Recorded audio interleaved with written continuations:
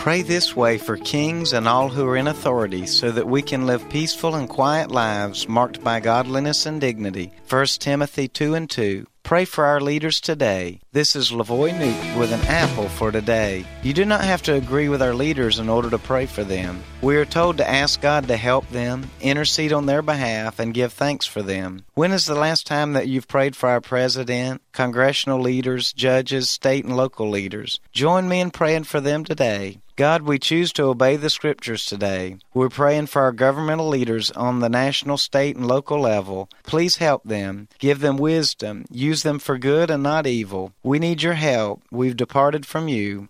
Please forgive us and restore us. We thank you for our leaders. Give them good health, peace, and wisdom. An Apple for Today is a daily word of encouragement by pastor and author Lavoy Newton.